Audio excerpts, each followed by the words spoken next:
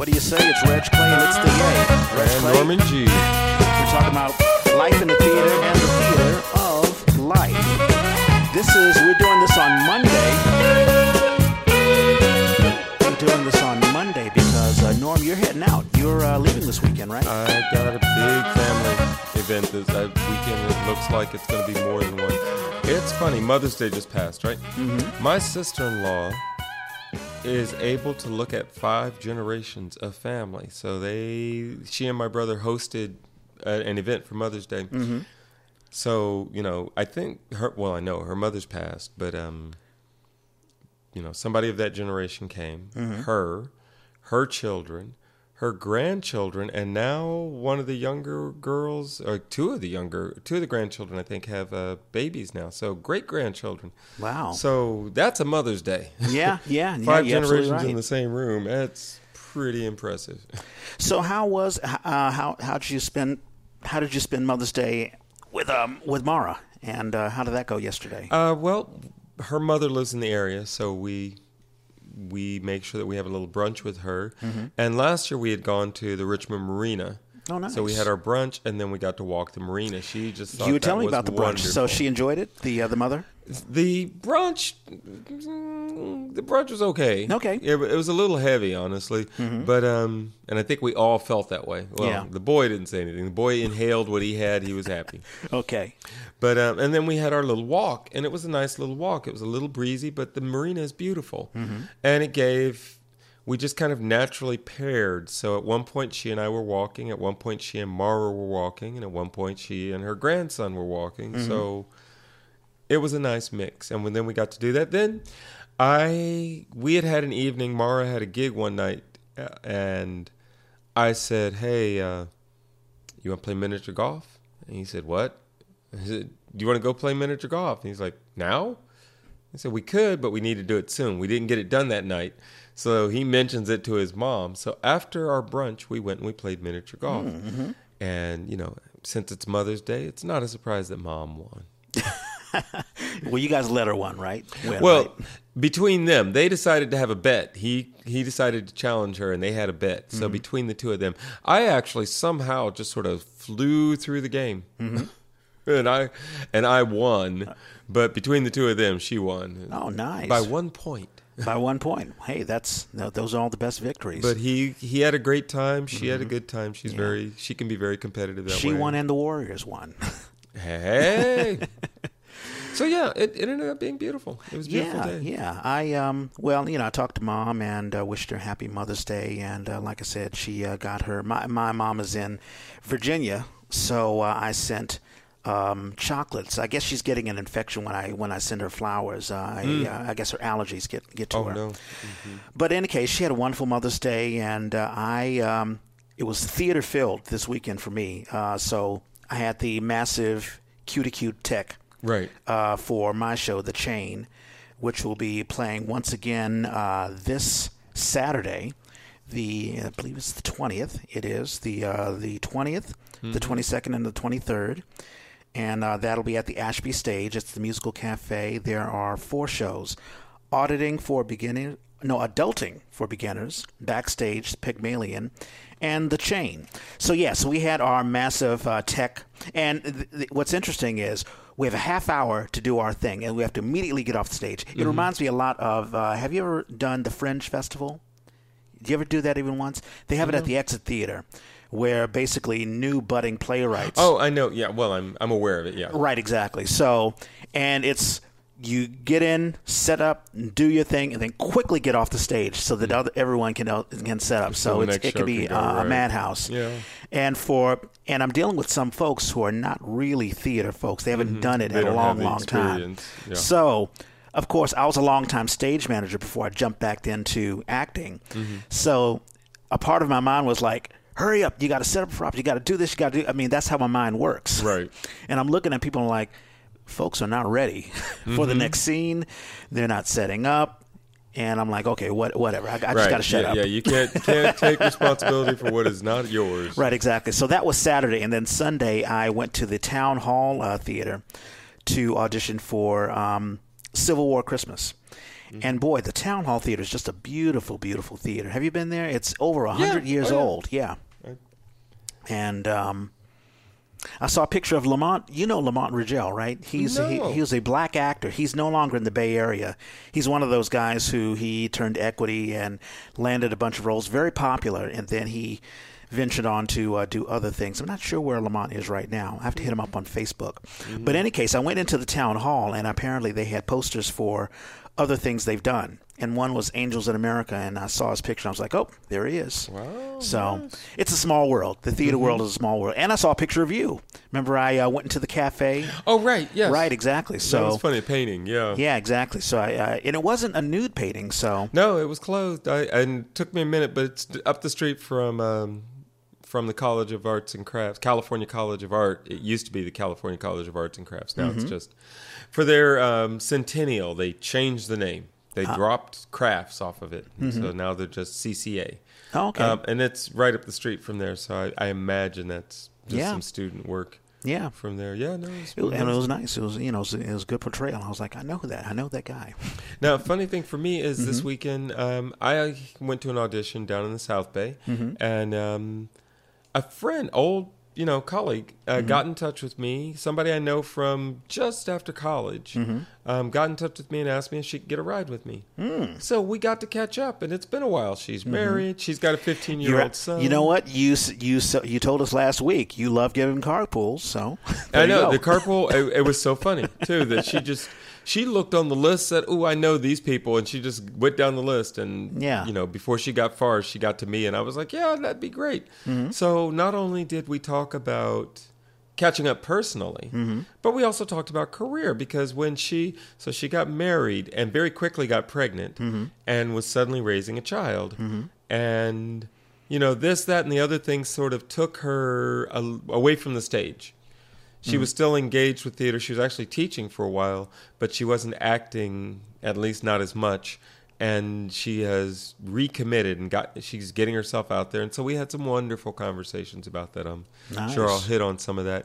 But it made me feel, I find that, and she actually said a similar thing, I find I don't spend as much time worrying about what the actual audition piece is.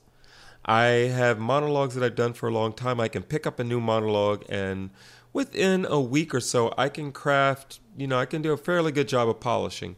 So it's not the monologue that is worrying me. It's where am I going? Who am I going to see? What's it like? So this was a little, and it's funny, I don't think the casting people often think about this, but what is the situation that you're inviting your auditioners into? So this was, they normally use another space. That space was booked, so they were able to book a small community room in a complex. So, one, you're pulling up into this neighborhood going, uh-oh, is this right? I don't see a theater. What's going on? Then you navigate your way into the complex, and you find where it is. Well, it's next to a nice little park, shaded, and it's in this little community room. Very echoey. Now, fortunately, the woman I went with, she echoed. The woman I went with went before me, and she said, "Oh, that room has got a lot of reverberation. You should, just know that." And I'm glad she told me, because if I got in there with, especially for Shakespeare, if it's going to be outdoor Shakespeare, you want to make sure that you show them that you've got this instrument that you can really make some sound. You can produce some sound. Yeah. And I'm like, oh, in a room like that, man, it would really shock you to have your voice just bouncing back at you. Yeah. So instead, I was able to modulate and really had a good time. I really enjoyed it. Yeah. So I enjoyed the experience. I enjoyed writing down with her. Do they let you? Because one thing that I did at the town hall, and I found I don't know. It's not something that I've planned to do, but I always go early, really, really early, so that I can get acclimated to the space. Do they let you do that? Because a lot of times they don't. They couldn't in this space because it was just one person inside. Checking it out. So they were just trying to get people in and out. Oh, okay. And so that was a little disorienting because you're not in that space. You know, there's not even a waiting room or anything. At least there was the nice little park, and I took advantage of it. I walked over under the trees, and I was able to do a little vocal warm up and get out, get ready. Yeah. I feel the exact same way that she does. I don't worry so much about monologues. It's of course, I have a monologue in place, and let's say if I'm working on a new monologue, if I have it really in my bones, if I've nailed it, then it's really about who am I connecting with. Yes. Also, what the play is about, and to get a sense of who they're looking for or what they're looking for, and me just showcasing it. And when I did this audition this Sunday, really, I did a cold read, and they wanted me to sing a gospel because it's based in the Civil War, and they're having some scripture or spirituals from the 19th century. And luckily, I was sort of raised on Sam Cooke and the Soul Stirrers, so I had a ton of stuff to pull up, and I just did my thing, and I was really, really relaxed. I was like, hey, I'm just going to nail this thing. And you're absolutely right. It's not so much about the monologue. Of course, you want to make sure you have your beats and you have it right. You don't want to paraphrase Shakespeare, God forbid. But they want to know your presence. Just be present and be succinct. There was one time where I sort of stumbled, and I was like, you know what? Let me take this over again. Just to show how relaxed I am. I'm not going to get frazzled. Seize the stage. It's such a good thing to do. Excuse me, can I take that again? Just take that moment. It's so smart. Exactly. And then really take the moment, take a breath, and let go of what just happened and get back to where you were aiming in the first place. Because I remember being a young actor, how nervous I was. And sometimes your nerves just take over. I still am. And it sort of ruins a good audition. I've had some friends say, oh, my God, I wish I didn't have to do auditions. I wish I could just do cold reads. Because that showcases what I can do so much better than an audition. I'm Reginald Clay, and I'm going to do Polonius from Hamlet. Right. And then blah, blah, blah, blah, blah. I don't necessarily agree with that, but I understand how nervousness can sort of knock you off of your game. And as we get older, we're not so nervous anymore. I'm like, hey, you either like me or you don't like me. Well, yeah, and that's, little things didn't think about. I walk up. As we were parking, I saw a big black man walking over there, and I was like, okay, I don't know this area, this neighborhood, but I bet there's a good chance he's heading competition. In so sure enough, he goes in, he auditions, he comes out, and he's friendly, very friendly about it. And I'm looking at him, and he's a big black man. Now, if they have a black man slot, we are in competition. But if they're looking for body type, we're so not in competition. We're not the same body type at all. And I'm like, I can't read their minds. I don't know what they're looking for. Now, if they're calling me in for a specific role, and I think he might be reading for that same role, then I need to factor in what do I think they just saw from him and take that information in. But, the worst thing is to start worrying about stuff you have no control over. Exactly. Just nail your thing. The most important thing to worry about is how relaxed I am and did I give them my all? Because the worst thing is to not get into a play because they didn't see your all. Right. Because you only have yourself to look at. And, of course, don't beat yourself up. But just realize you're the only one stopping yourself. All you can do is just show what you can do. Of course, do your vocal exercises, do your resonators, do your articulators, and make sure they're seeing all of you. Right. Yeah. Well, or the other thing I know for me that comes up is I get blinders on. This is what I'm doing with this monologue. This is what this character's about. This is all that. And then I get in the space. It's not necessarily what I was expecting. And suddenly I get thrown off my game. And to recognize, wait a minute. So let me adapt to this space, what I'm doing. And then let me be flexible enough to see if I can use the space. And, one of the things that's always a challenge, and I know I've heard people discuss this, casting people, whether they want you to focus in their direction or focus off. And I think every actor has to make that choice for themselves. And each monologue has its own needs. Sometimes it's very much a conversation you're having with somebody here, and that should be as if they're the spectator. Sometimes you want to throw it in their direction because it's a very targeted piece and you want that energy. It's funny. I just thought about an acting teacher, Alan Langdon from NYU, and he would distract you when you're doing a monologue or when you're doing a dialogue. And, of course, some students would be like, okay, I messed up my line because you were whatever. Right. And he was like, listen, this is what life is all about. You may be doing a dialogue. The character is you and your girlfriend or your wife, and you're having a fight. Right. Just because somebody in the audience is distracting you, well, that happens in life. It could be your son. It could be outside and there's a maitre d' or whatever. Right.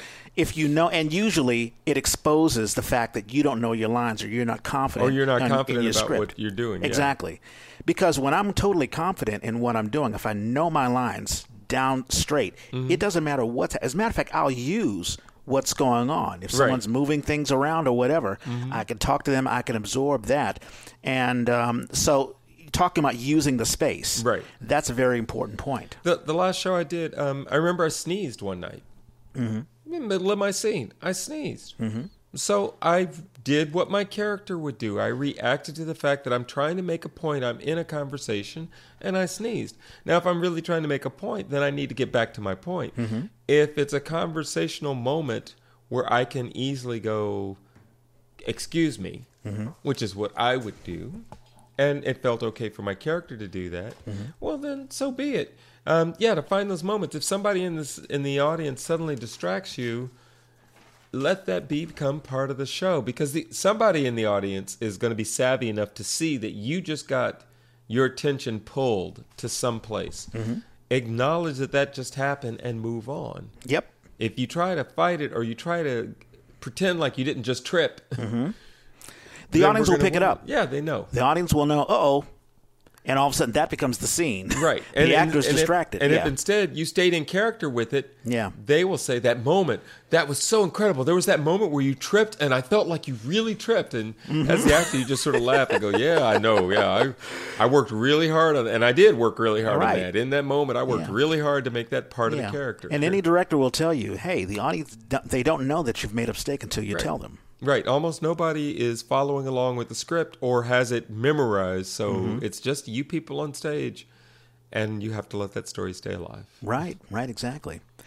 We had mentioned last week, I had made a phrase, there are no small roles, only small actors. And was that something that you wanted to follow up on? I mean, it's a fairly...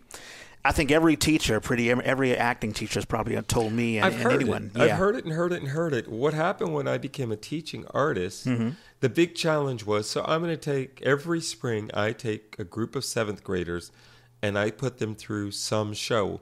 In fact, the show I did, Hannah and the Dread Gazebo, just performed last week, and the night before we did our last podcast. And the show as written has maybe 8 characters. I was told I needed to shape the show so that I could use 12 characters, 12 actors, 12 kids I needed to give something to do. And I had some ideas about how I could do some of that, but really pushing it as far as I could, I had 11.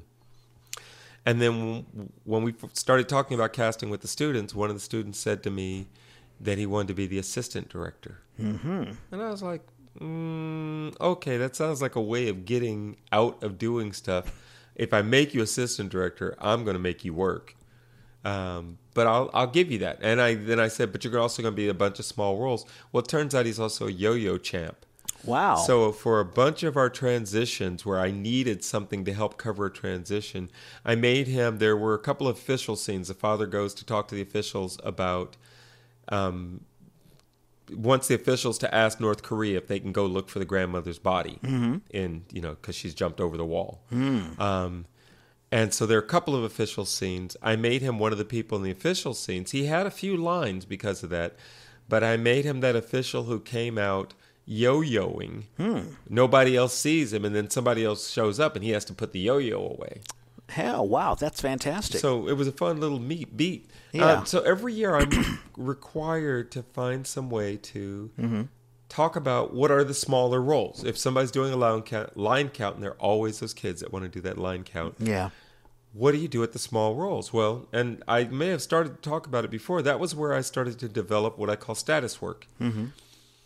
Every character in the universe, in the solar system of that play, there's a relationship between all the characters. There's somebody who is that central character. The sun may be a sun, the S-U-N, that central figure, that central force in the play Maybe something we only see briefly. Maybe the play is all about night and it's waiting on daybreak and we only see that character walk in at one moment.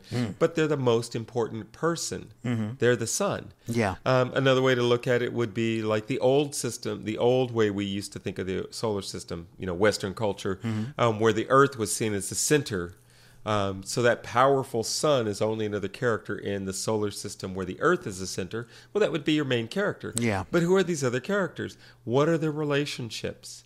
How important are they? And what happens when the challenges of the play start to come into play? You have a character who only comes in one scene, but they are that important, like the sun. They're that important character. Yeah. You need an actor who can come in and be the most important person on stage. So that is not a small role, even though it may only be in one scene. It's a good point. It's an excellent point. I point to, in Shakespeare has a lot of times, and folks that want to dissect Shakespeare will say things like in the Scottish play, the porter is there because it's an important moment. Shakespeare is using a lot of what was already established by like the Greeks and such in terms of the dramatic development, the development of dramatic tension. So a lot of action happens off stage, but somebody comes in and reports it to us. So the wonderful scene that happens right before the porter scene is that Lady M and our guy Mac come in and they are discussing doing the murder. Right. And then they come in having done the murder, but the murder is all off stage. And then you hear boom, boom, boom. Somebody's knocking at the door and they say, quick, we have to go get in our bedclothes. We have to wash off this blood, get in our bedclothes and pretend like we were asleep. And so you hear boom, boom, boom, boom, boom, boom, boom, boom, boom. The porter shows up. And the porter is the guy who's supposed to go open the door, and he doesn't want to. They woke him out of a drunken stupor, and he doesn't want to. So he wanders around, and he's got this long monologue. That's a fairly comic monologue. As he tries to say, who could it be at the door? He says something like, maybe it's the devil. And then he starts riffing on how that could be the devil and who it might be and what they might do and who else might be coming. And he finally says, I can't think of any more, but...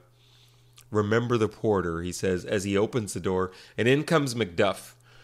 And so for that moment, we are drawn out of the story of this murder that has happened. Yeah, yeah. And then we are suddenly dropped back in. In that time, subconsciously, the audience is elaborating in their minds what the murder is and what's happened and what's going on.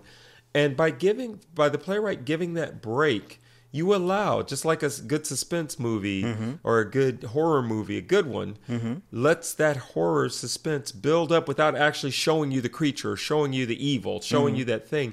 Just lets your fear build. So it lets it percolate a little bit. That scene is there for just that reason. If you have a weak actor come out and do the porter, it's a waste of time. We're like, well, wait a minute, what happened with the murder? Instead, that person needs to draw you away from that for a moment, for a few minutes, so that you get wrapped up in how crazy this person is, talking about all this weird stuff.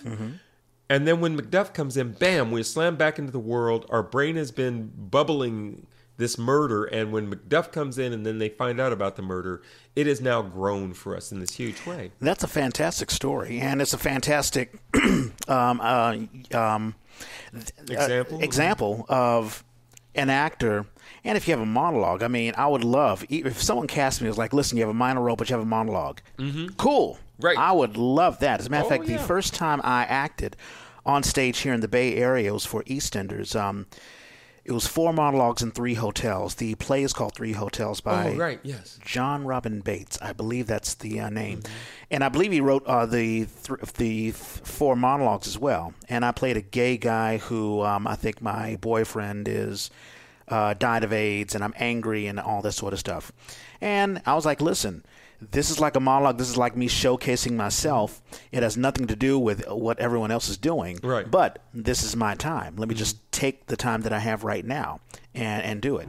And as you were talking about that, there was a play that I was in, and actually this goes back to high school. We did a musical called Working. By Stutz Terkel, which I love. It's a fantastic. I think any high school should really, really do that because it's basically a menagerie of different workers in different classes and people telling their stories. And I was so excited about the musical, but then I only had a singing role. I didn't get an acting role. And I was pissed. I was like, hey, I'm in the theater department, for God's sake. Why can't I get an acting role? Right. And I went to the director, who was my acting teacher, and he was like, listen, do the best you can with this singing role. This is an acting role. And if you poo-poo it, and it was also in Spanish, Un mejor día vendrá. Oh, wow. A better day will come. And to this day, my dad is like, wow, that you really just blew me away with that song. And I was like, really? Yeah, people forget a smart writer is not just throwing superfluous characters onto the stage. They have some reason for it. Now, sometimes it's direct. I'm your little brother. I'm your boss. I'm whatever.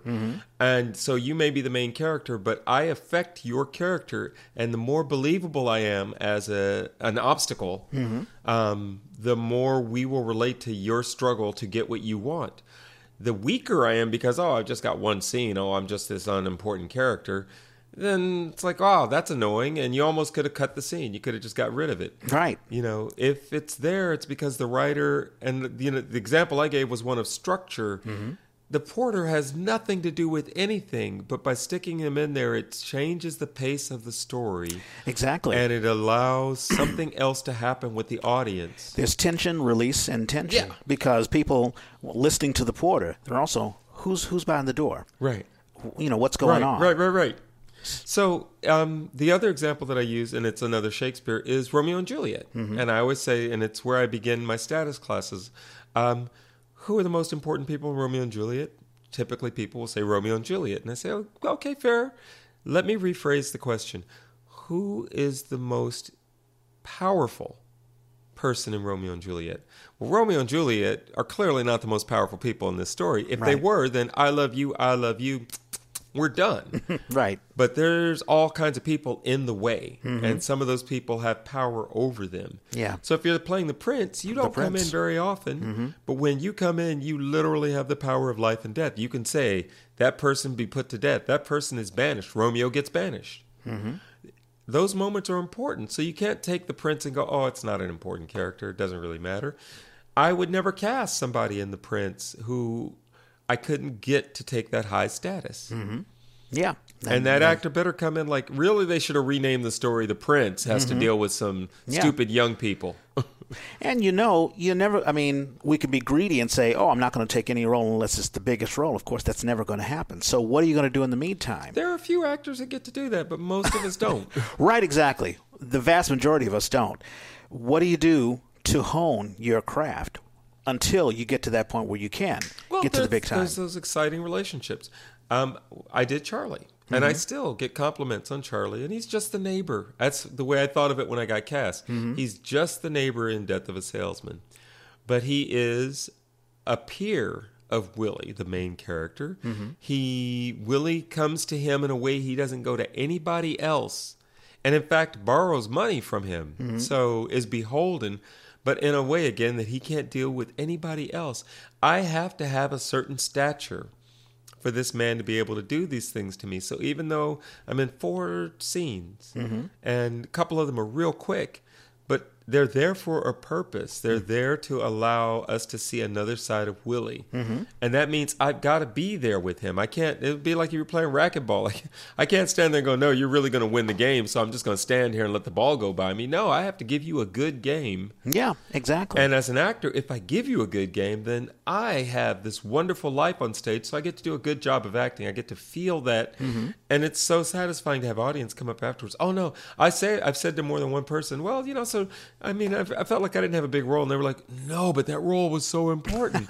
That's fantastic. Well, I felt like it was important. I made it important so that I could get as much out of it as I could, but also because the playwright put that character there for a reason. Yeah. And if I don't know what that reason is, then it's my job to dig a little deeper and find out. Yep.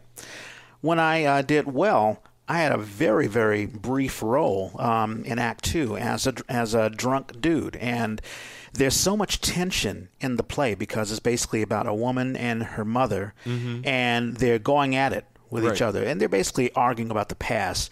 Do you remember the past? Do you remember this? And the mother's like, no, it didn't happen that way, and it gets into a lot of conflict, and the tension needs to be broken. Right. And I had a lot of fun with it. I mean, I didn't just play the stereotypical drunkard. I mean, of course, I was flirting with, the actress as the character, and I made her laugh, and she needed to laugh. The character needed to laugh. Mm-hmm. Character needed to have that release. And my role at that, because I played multiple roles, but that role was really only that big. Mm-hmm. I think the scene lasted maybe a minute, but it was important because it's a release. So that's the answer to that. Mm-hmm. Small roles, yes, there are small roles. Yeah. But if you fill it out, people will remember you. Yeah, seize the moment. And people will enjoy the story because it's there for a purpose. And if you really fill it out, now you don't want to steal the scene. If the scene's not about you, don't try to make it about you. Mm-hmm. But if you make the character, people would say for my first entrance, that it felt like you had just come from next door, they would say. And it was funny because we were all on stage for the whole thing. So I was on the periphery, and I actually changed into costume right in front of the audience. Mm-hmm. But I would get up, take my time, take my coat off, put the hat down, and then turn around, scratch my head like I had just gotten out of bed. Mm-hmm. And this man has woke me up, and I and I would mentally do that. Had to tell my wife it's okay. I'll go settle him down. He's just he's just out in the yard again. Mm-hmm. And I went through that little mental thing for myself. But when I took my step into the scene, I was exiting my home and entering his. Yeah. And so I did that every time. I tried to find that moment. Mm-hmm. So people kept saying, "Yeah, when you stepped in, it was just amazing. It was like we felt like almost like we'd seen you walk across the yard." Yeah. And that's important, and that's another thing that my teachers, and I'm sure your teachers have said, don't just come from off the stage. Right. Come from a place. Yeah, know where you're coming from, know what that means. Mm-hmm. And so it was wonderful. It got to the point where I knew where in the scene, the previous scene, what it was that woke me up, how I responded to the being woke. And I didn't go through any precise like, must be this and this and this and this, because that's not what would happen in real life. Mm-hmm. But at a certain moment, I'm aware of something. At a certain moment, I decide to deal with it. I have to go through the time of getting dressed and getting ready and making my way. Mm-hmm. And then, bam, I'm suddenly stepping into the scene. Awesome. Yeah, so it was fun and exciting to do. Mm-hmm. And it's one of the joys of being an older actor is a lot of times there are roles, what might be called a small role for these older actors. When you play the dad or the granddad in something, and the story's not all about that, when you step in and you're the granddad, we all have images of what it means to be a granddad. And the play probably has at least a little bit of information about what is necessary. Other than what it tells you to do, you get to bring everything else in. Yeah. So the way you would play a grandfather is different than the way I would play a grandfather. Yep. And the more true you make it to yourself, as well as true to the script, the more people are going to remember you doing that. And that's exciting. Yeah, exactly. They'll see their own grandfather, or, they understand the hierarchy of presence, especially if you come in with the presence. Right. So seize the stage. Even if you are on stage for a minute, 2 minutes, whatever it is, take advantage of it. Well, and then as a union actor, you're still getting paid. That's right. You're getting your full contract, even if you were just on stage for 2 minutes. That is exactly right. If they wanted to do that, then so be it. Mm-hmm. Did we have any shout-outs or anything else? Not because we're so quick after the last one. I don't have one. I've got somebody, and so I've decided that with the where are they now? That I just want to. I checked in with people for like one of the last ones I did, and I've decided I'll go ahead and just check in and say I can say how I think we met and what our connection is. But I'd love to hear from you a little bit about that, and if there's anything you want to add into it. So I've got an inquiry out, and I'll save it for the next one. Oh, fantastic! Yeah, please hit us up on Facebook, and we're also on SoundCloud. And iTunes. Yeah. And iTunes, so please like us. And in fact, I had somebody say, because I forgot to put iTunes on my Facebook post, and I went back and added it in, and she said, "Oh, yay." I said, I didn't know if she was being sarcastic or not. And I said, well, some people like that. And she said, well, it's going to make it easier for me. I realized she was being serious. She was serious about it. And I went, oh, okay. Oh, she heard about it? Yeah. Well, it's my aunt. Okay, So well, hey, she saw the that's post, great. and now she's listened to a couple of them, and excellent. is looking forward to the next one. Oh, that's fantastic. I've gotten a lot of feedback, from folks, and there are folks who want to be on. So one new thing that we're doing, we're going to be bringing in guests. So we're not, you won't be here Friday. Right. But we have a guest coming on. This is, hold on for a second. Well, and then the next thing that we were talking about is, it's funny, in terms of relating it to theater, I was thinking about promotion and self-promotion. But then, there's just so much that we're dealing with in the news right now around the way news is disseminated, the way a story gets passed on. Yeah, that's right. Did you want to do that one first? We'll save this. No, because we were talking about fake news, and I totally forgotten about that. But it's so important as of right now. I mean, we have North Korea. You heard about North Korea launching a missile or whatever, and people are like, "Oh my God!" And I have no idea what's propaganda or what's a real threat. I tell myself, should I be worried? Well, no. I'll wait until a couple of other news sources tell me I need to be worried, because we just don't know anymore. Right. We've been hearing this. We've been hearing exactly this for a long time now. That's why, and when Hannah and the Dread Gazebo was written, it was 2013. Kim Jong-il, Kim Jong-il had just died. And we didn't know what North Korea was going to do, and everybody was worried. When the war, remember the axis of evil, the war that eventually took us into the war, that we had to worry about this axis of evil, and North Korea was on the list. And a bunch of people said, why is North Korea on the list? Well, W was just throwing everything in. He wanted, it was a propaganda, and to be quite honest, there's a propaganda thing going on right now with Syria. Trump, I keep on saying, and one of the things about, I'm glad you mentioned the Iraq War, that was the axis of evil, because if you remember during the presidential campaign in 2004, he kept on bringing up that there was a coalition of people. We have the coalition, what was it, of the willing, I think that he talked about. And John Kerry, the candidate, was saying, no, there's a lot of nations who really aren't for the war. Right. And, Bush basically was like, France. no, we've got tons of people who are ready for it. But to get Congress to vote on a war, you have to have a sort of a propaganda machine going on to say, hey, they're doing this, they're doing that. We've got to come in and save the day. Yes. And we're seeing it right now with Syria. We're getting reports. I mean, we've always gotten reports, but now, Trump is really pushing, oh my God, Assad is doing this, he's doing that, he's doing this. Right. I guarantee you he wants a war, and I believe Trump wants to have a war, to have America win it, and to say I was the president to win a war. Right, of course. Every single Republican president. So, and the issue really is the issue of fake news. There are those sites that just are not reputable. There's that. Yeah. But the issue, I think, is these things. This would not be a problem now if our news sources had already been working at maintaining some integrity.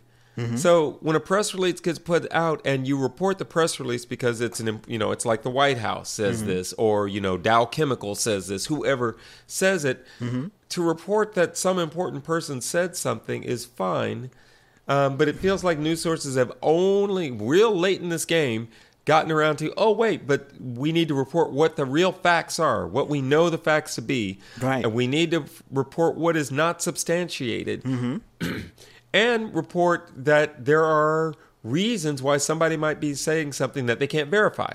Right, exactly. Usually when you have a report, it's either something that has actually happened, like if somebody got shot in front of my door, then that will be reported. It's not a propaganda thing. And then the other thing is someone puts out a press release, and in the news, whether it be CNN or NBC or whatever, will just report what has been said. Whether it's been verified or not. And that's the thing. And I understand that reporters, if we push this person too hard, then we won't get we'll lose contact. Access. We won't have the interview, and they won't talk to us anymore. And we can't have that because we need to be validated. And we'll lose our validation because we can't get interviews anymore, which is an unfortunate thing. There's no reason not to push. Except that, like most famously, I.F. Stone was a reporter who said, no, I'm not talking to those people. I want to see what's in the record. And that's where he did his reporting from. But I know this, and the reason it connected to me with theater is when Oakland Public Theater started, I had to learn a lot of things, like how do you get publicity out? Well, I'd already been doing it with the African American Shakespeare Company. But I had to, now it's my company, and I really got to push it. So at the African American Shakespeare Company, I was more likely to just make statements that were easily verified, and I'm not claiming that this is the greatest show ever because that's a hard thing. Of course, everybody's going to say, my show is the most important thing that's out there right now. If you see one show right now, you should see my show. Sure. Well, suddenly it's my company, and I'm like, well, I need to err in that direction. I need the reviewers to go, well, wait a minute, maybe we need to pay attention to this. And part of it is then I need to justify it. So why am I saying that? Well, I started writing these press releases. I started noticing that a lot of times my press releases were published. They were pulling quotes from it and sometimes just publishing it as is. And I suddenly had to become very careful about what I wrote because I was like, I don't want somebody coming back and saying this isn't true. Yeah. But I still was putting in all the hyperbole about how great my show is and all that stuff. And it was all just getting reported. And that was a shock to me. So when we find ourselves in this place, I'm like, well, to me, that's sloppy reporting. That you didn't at least make a phone call and say, well, I want to just get I want you to tell me that those things that you said are true or where I can get information so I can verify what you said. Right.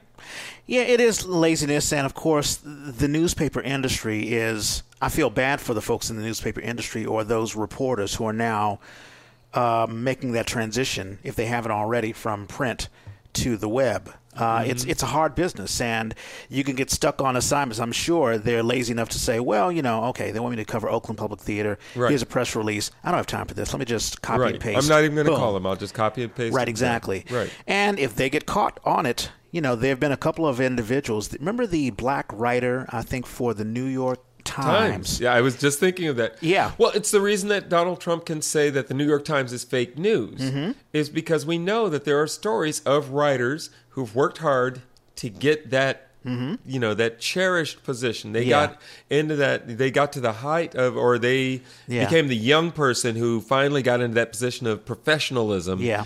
And now they've got to produce something. And so they got busted lying. Yeah. And that tarnishes the reputation of the paper. Yeah. And also, I think there was a woman in the Washington Post who had written about this crack baby and won a Pulitzer Prize, and, of course, it was fake news. Right. So these things have been out there for a while, and how has media... Well, finally, we see media coming around and going, okay, I'm going to report what you said, but I'm going to report it with what I know are the actual facts or with the information that is commonly held or commonly believed so that we put a context to what you're saying. Yeah. Let the reader decide. Have you seen the movie Good Night and Good Luck? It was a while back. No, with Murrow, right? That's right. It was the story of Edward R. Murrow. I forget the David Statham, I think, was the actor who played Murrow, and it was fantastic. These are the movies that I really, really love because I'm I'm a history buff. But it talked really about Edward R. Murrow, and he really was the beginning of investigative news, investigative journalism. That was the birth of that. And, of course, his producer, William Paley, basically says, listen, we're losing sponsorships. I know what you're doing. You're pushing McCarthyism and you're exposing the lies and the hypocrisy, but it's all about the money, so stop doing it. Right. And he basically left. And I reminisce, I was the type of individual that I loved reading the newspaper. I loved reading the Washington Post and the New York Times. And I remember the days where Walter Cronkite was the number one man. Right. You did not question anything. Or if Huntley Walter and Cronkite, Brinkley. Huh? Huntley and Brinkley. That's right. Huntley and Brinkley, all those guys. Frank Reynolds, Max Robinson, and all those dudes. And we didn't question what they said because we trusted them. We trusted Mike Wallace.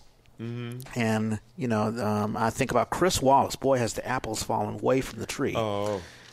Chris Wallace is a reporter for Fox News, and he's, what's that phrase? He's carrying their pail. But, money has corrupted on the news organization Yeah. and they're in competition with YouTube and Facebook and all of that stuff where Who can people get it just out aren't paying first. attention. Yeah. But there's no excuse for just doing what you think people want to hear. Well, we'll have a pundit talk about we'll have a left pundit. We'll have a right pundit. Right. We'll give a bunch of things that you want to hear. Just because a kid wants chocolate cake for breakfast doesn't mean you have to give it to him. You can clearly say... And the false dichotomy, which is the other phrase that has come up, that you're saying, well, there has to be two sides to it. You need to report that there's an imbalance in those two sides. If there's an imbalance, don't report them as if they are equally valid. But to bring it back to theater, it means we're in an era where self-promotion couldn't be more important. Sure. Our friends are looking to us to hear what we're doing and what's going on. And how many times does somebody come to you and say, oh, I'm sorry I didn't know about your show. I wish I could have seen it. I wanted to. Yeah. And good promotion.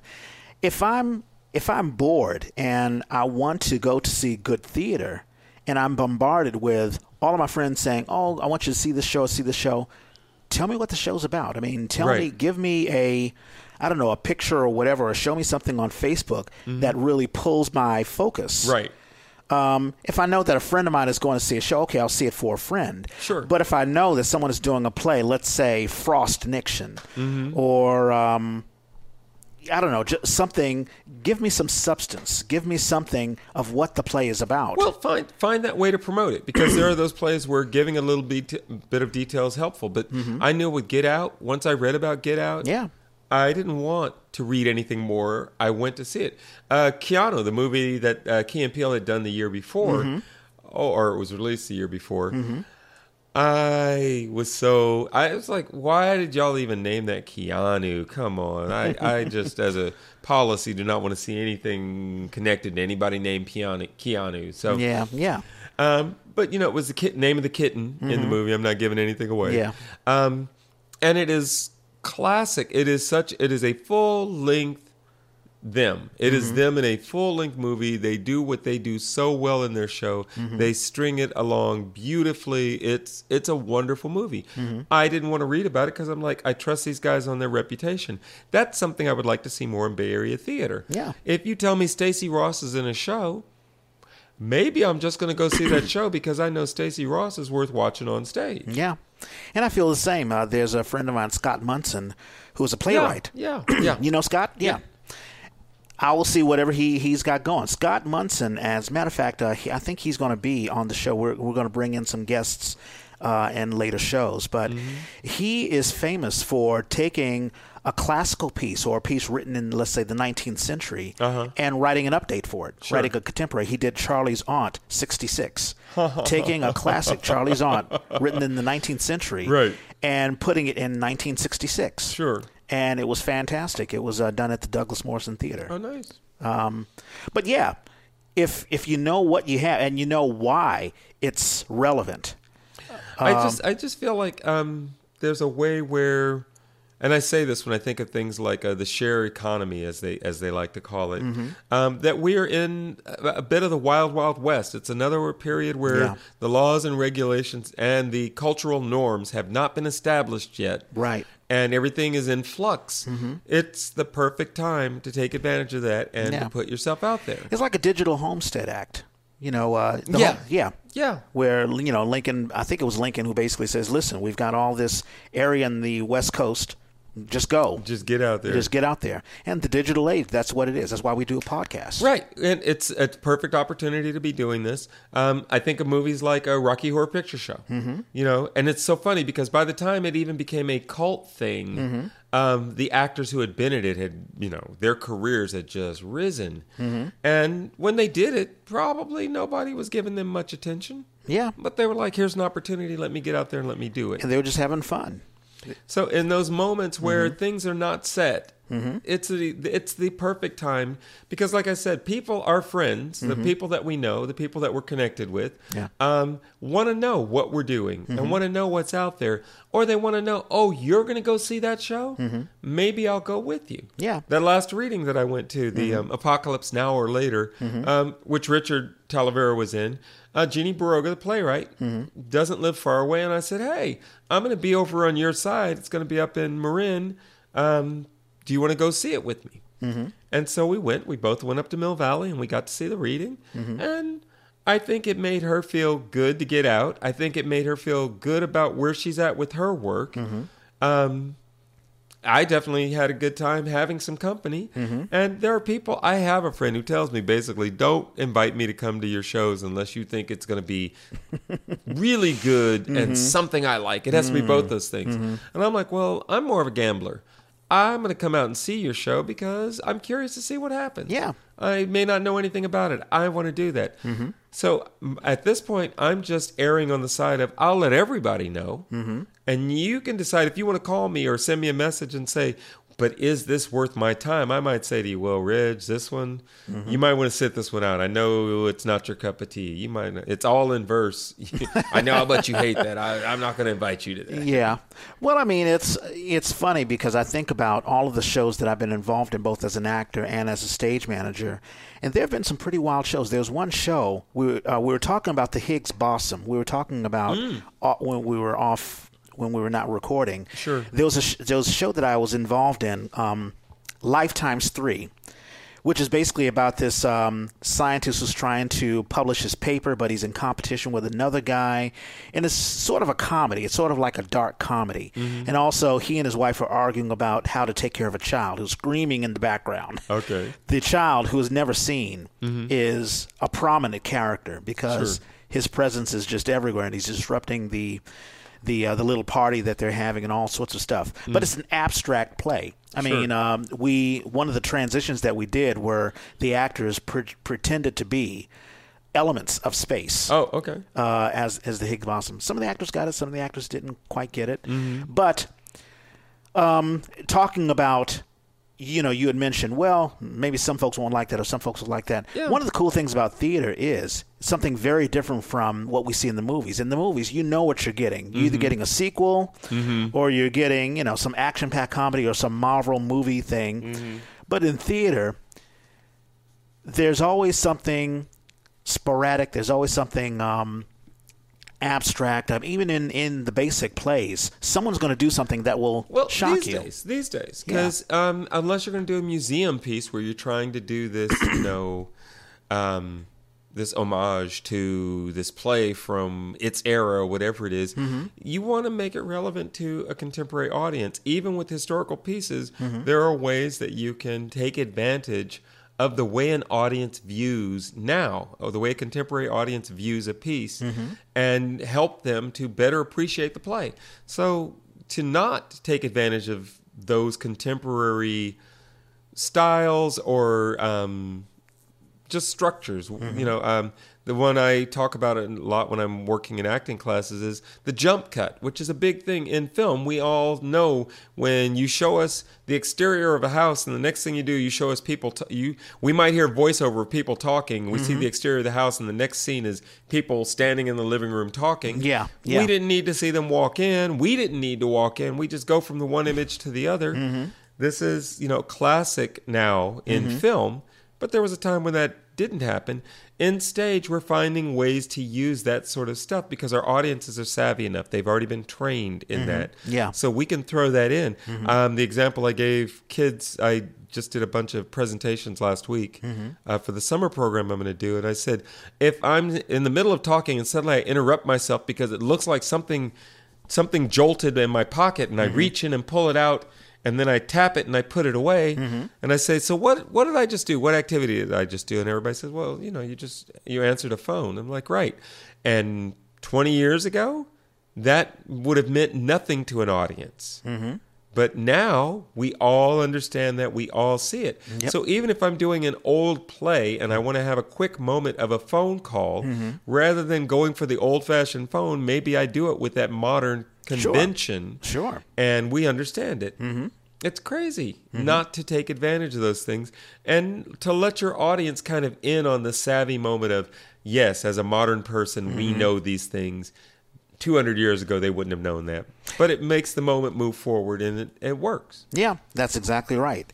And I think getting back to the news and promoting yourself, a lot of people are afraid. A lot of people, they look at the internet and Facebook or whatever, and they're like, well, yeah, I'm doing this thing, but I just don't know how to promote. I think you just have to do it. I mean, even if you're working on whatever it may be, like the musical cafe. I mean, these are budding playwrights. These are budding musicals, and but they're putting it out there. And they're not saying, "Well, people don't want to see this." So, and realize it's something like I loved when Obama brought what's his name, Lin-Manuel, back to the White House after Hamilton had become a big hit, and he said, "People don't know, but I had this young man here."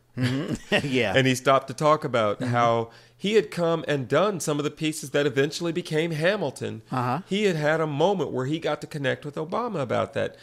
When you're doing something that's new, and there's an audience for seeing, wow, this is the beginning of this spark, the beginning of this idea. Anybody who got to see Hamilton before it became a $200, now $800 ticket, has got to be able to pat themselves on the back and go, wow, I really am a theater guy. You think this is special. I saw it 6 years ago. I saw it 8 years ago. And that's the magic of theater. Someone is creating something right now and is going to produce it right now, probably just putting money out of their own pocket. It may be at the Eureka Theater. It may be at the Phoenix. Or it may be at the Potrero Hill Theater, where they're working on, budding plays right now. It could be anywhere. The off community theater show right now, 10 years from now, or 5 or 2, could be the next big thing. Well, things like, I think Little Shop of Horrors was one of those that was just way off Broadway, and then built up. Yeah. There have been shows that have been off Broadway, toured the country, and then suddenly came back and got up for the big show. Right, exactly. It's going to happen. The only thing I'd say about self-promotion, if you're worried, is you don't want to oversell your show and you don't want to lie. Don't say it's the greatest show ever. If you can't substantiate that. I mean, there's only one Star Wars. Yeah. And it has spawned a whole system and a franchise and all that. Yeah. But that first movie, the reason it did is because that first movie had such an impact. Exactly. So if you truly believe that you were in a show like that, then why be ashamed to say it? Yeah. But otherwise, if you're just saying, like I did, Death of a Salesman has been around for decades. There have been hundreds of productions. I'm just saying, I think our group here locally is doing one that I think is going to be meaningful for a local audience, and you should come out and see it. Well, the people who came out and see it agree. They say that. I don't push that at people now. The show's done. Yeah. People say to me, no, it was just, and to say, somebody told me there was a group of little old ladies who like to go to theater. They heard about it and their group went. And she said she didn't come back and say that theater was cold or it was in a weird, scary part of town that we didn't want to go to. She said that was one of the best productions that she's ever seen and the most meaningful production she'd ever seen of Death of a Salesman. Yeah. Now, it would be a shame that if I didn't promote the show, when I was telling people about the show, I was saying, wow, I'm doing this show. And it's just amazing to me what we're doing. I think it's really going to be a big deal. Yeah. And yeah, you should say that about your show. And you should tell people, even if you can't say anything more than I'm having a lot of fun and the people that I'm working with are really amazing. So you should come out and see it for that reason. There's always some reason, and that's what I learned producing was there's always some reason that people should come see the show. It's a world premiere. Nobody's ever seen this before. Come see it. Or it's a chance for us to bring to the Bay Area something that maybe hasn't been seen in the Bay Area. Or it's something that hasn't been done in 20 years in the Bay Area, and we're going to do it. Or, from my perspective, we're going to take this play that people don't think of as a black play, and we didn't change anything about it, but we think when you see it with our black cast, you're going to get something from the play that you never saw before. You know, if you did Who's Afraid of Virginia Woolf, and you did it with an all-black cast. Sure. That's going to be a little bit different. That black professor who is that professor who is a black man struggling to maintain his position in the university is a different guy than the Richard Burton Exactly. guy that we all know from the films. And we talked about Glengarry Glen Ross, the female cast. Female cast. And of course, that's completely different. And that is the sort of thing that is going to make me go, ooh, I might need to go see that. Yeah, exactly. So there are all kinds of ways to approach the self-promotion thing, and to give those folks who are up for going out and seeing something maybe a little unusual or unique, or just locally based in a way that feels like we can own it. I'm very proud to live in Oakland. So if you tell me this is something that's going to show Oakland or show some story about Oakland, give Oakland a face that nobody has seen before, I'm going to be curious. I'm going to be curious to come out and see it. Yeah, exactly. I had just thought of something. So when I auditioned for Civil War Christmas, the director is looking for, I'm putting this out here on the podcast, they're looking for a black girl around 10 years old, or who can play 10 years old.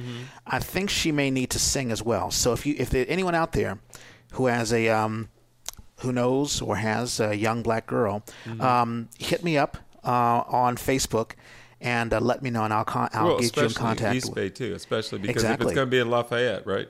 Yes. So it'll be through the tunnel.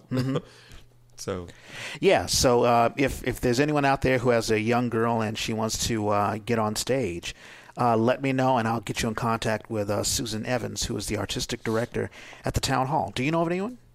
Any young girls? Not young girls. Okay. No. It's funny, no. And I'm hoping, so I'm just started today this program, Each One Reach One, where we do playwriting.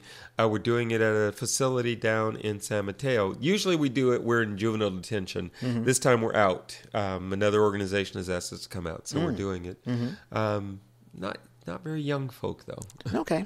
And then the last thing I think I talked about in the last podcast is I'm going in where there are a lot of second graders. In fact, I've got one.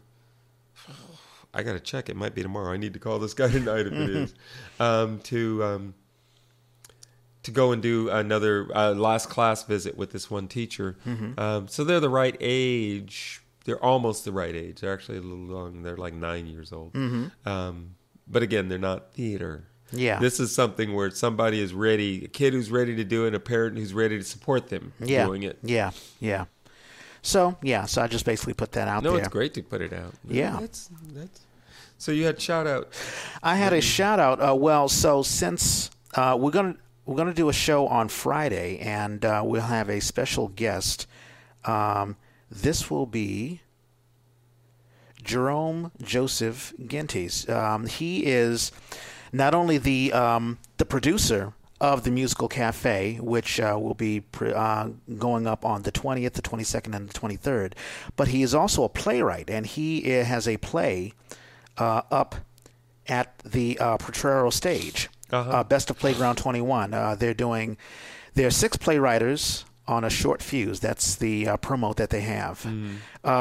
So these are basically 6 budding playwrights putting their plays up at the Best Playground 21 at the Potrero stage. You had mentioned in the earlier podcast that it used to be the Thick House, right? Right. Yeah. It's this is on 18th, I believe. 1695 18th Street in San Francisco. And it for almost 20 years, I think, was the I remember. As a the matter of Thick fact, House. And now it's called the Potrero stage. They wanted people to be able to more quickly make an association with where this is.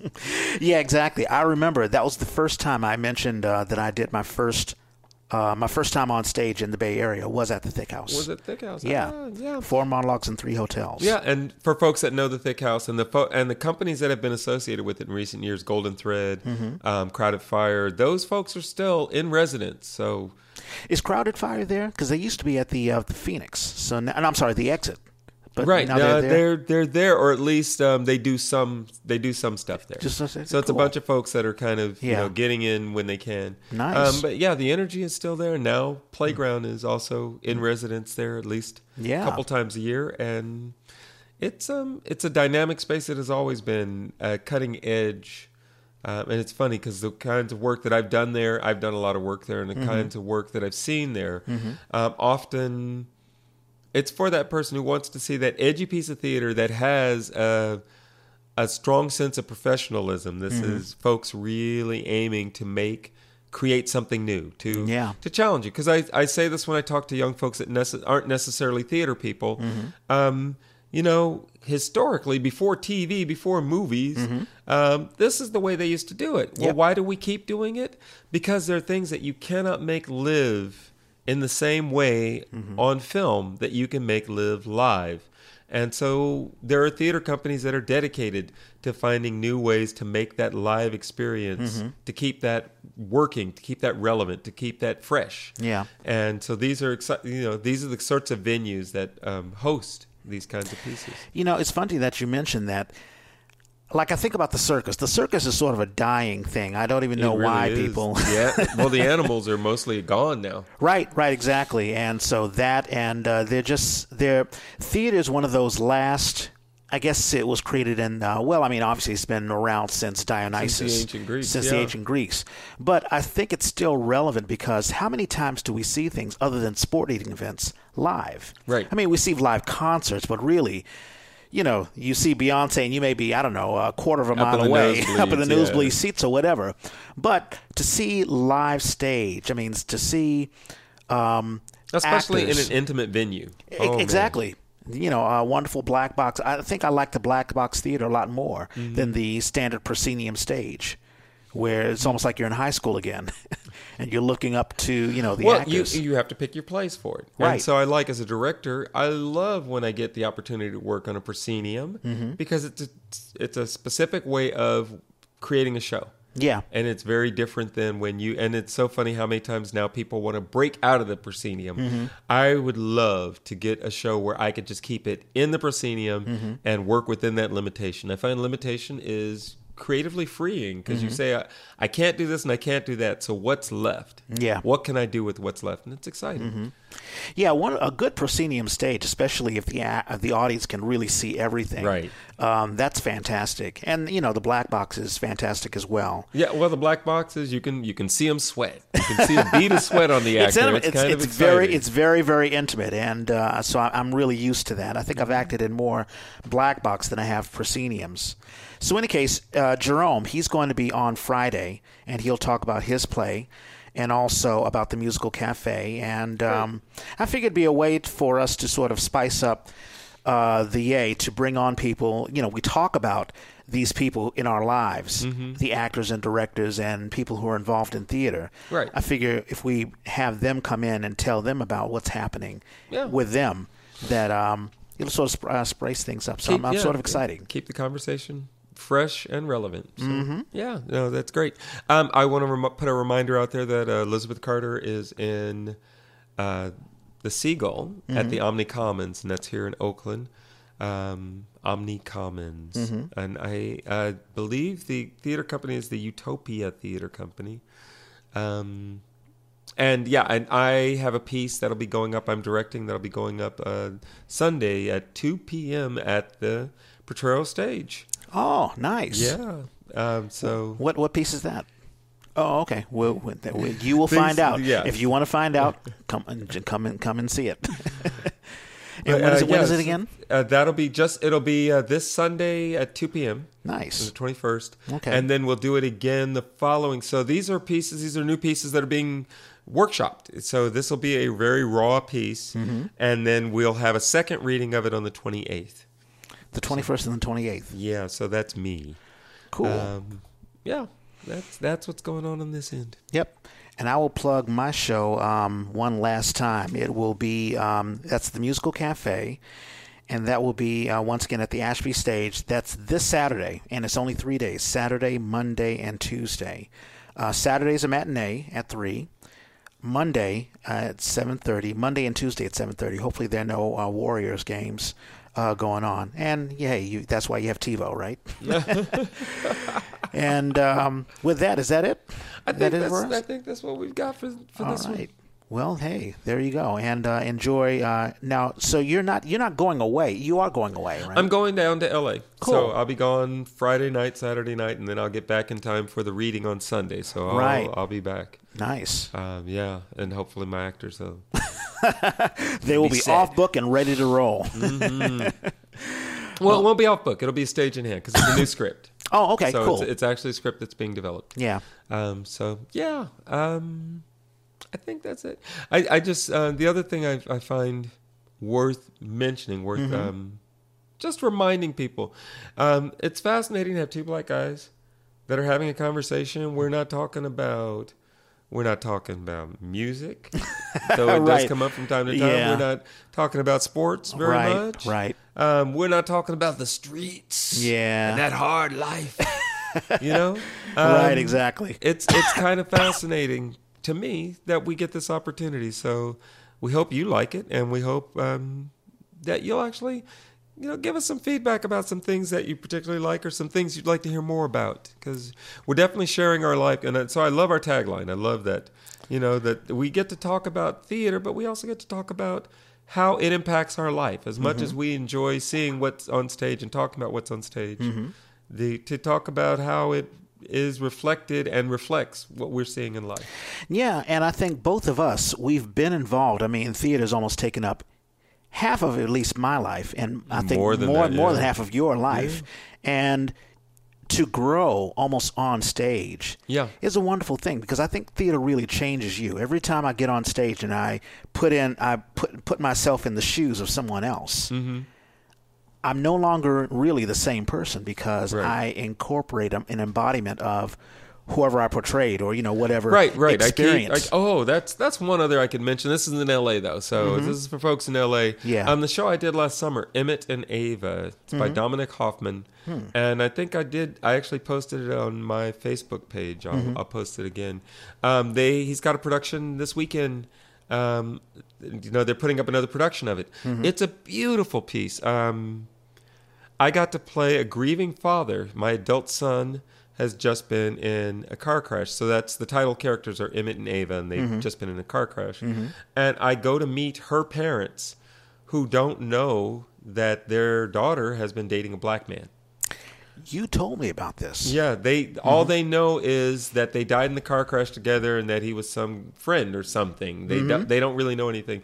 So the conversation, and it was interesting when we did the play last year, as all those shootings were happening, when Dallas happened, and all these things around, unarmed black men mostly, but folks being shot by cops, and the cops not being held accountable. And then the shootings happened in Dallas, in the midst of a Black Lives Matter protest. Yeah. So, it just got mixed and horrible, and people were on edge. And suddenly here was this play that didn't address any of that directly. But when you bring this man into these people's home, and they have to try and have a conversation about their children, it just went some places that were really exciting. It was fascinating to be in the show and to have different audience responses. There were many nights where we heard sniffles for maybe like the last half hour or so of the show. And sometimes you could just hear sobbing out there. It was amazing because these characters, because they're strangers to each other, there's only so much that they want to reveal to each other. Yeah. And it was an exciting piece. So I'm glad to hear that it's gotten up again and is getting some more attention. Dominic is he himself is a fantastic actor and a wonderful director, and this beautifully sublime writer. There's a way where he can talk about something or talk around something in a way that gives you the shape of it without just beating you up, I thought. I hope I'm not misremembering this, but I remember you were telling me that you had a role where you had to tell... It's like your son was dating... maybe this is a different play, was dating a woman of a different race, and I think they died or something like that, and you had to connect with their parents. This is that play.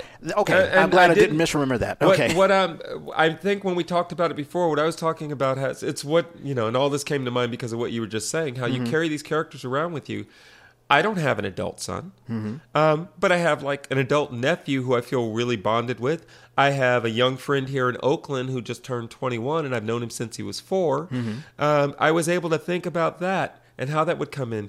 And then I could think about my relationship with my father, which, I look forward to. We got a month, but Father's Day is coming up. I'm looking forward to that conversation because my son in the play is an artist. He's a photographer. And I really, as the dad, I would say, I don't really understand everything that he was doing, but he's my son. Right. And it was important for me to let him know that I supported him in whatever he was doing. And I thought it's easy to say those words. Yeah. But when you think about what it really means, because what you're really saying is, I'm not on the same page with you. Right. We may not agree about all this. Right. But somehow I'm going to let that love transcend it. That's not just an easy hypothetical. Right. That's a visceral, there's some visceral meat in that allowed me every night to have those awkward moments of, tonight I'm in that awkward place with my son. Tonight I'm in that loving, protective place with my son. Right. And all of it is with the backdrop of he's dead. So I may be grappling with these feelings now, but I'm not going to get to express them to him or hear what he has to say. And you're also dealing with the other parents, the girlfriend's parents, right? All and how of this they deal with it, right? All of this in front of them, these strangers. How much am I going to reveal of myself, even though I'm having these feelings come up? It's a beautiful place. So, L.A., you're getting a treat. Emmitt and Ava. Emmitt and Ava. Absolutely.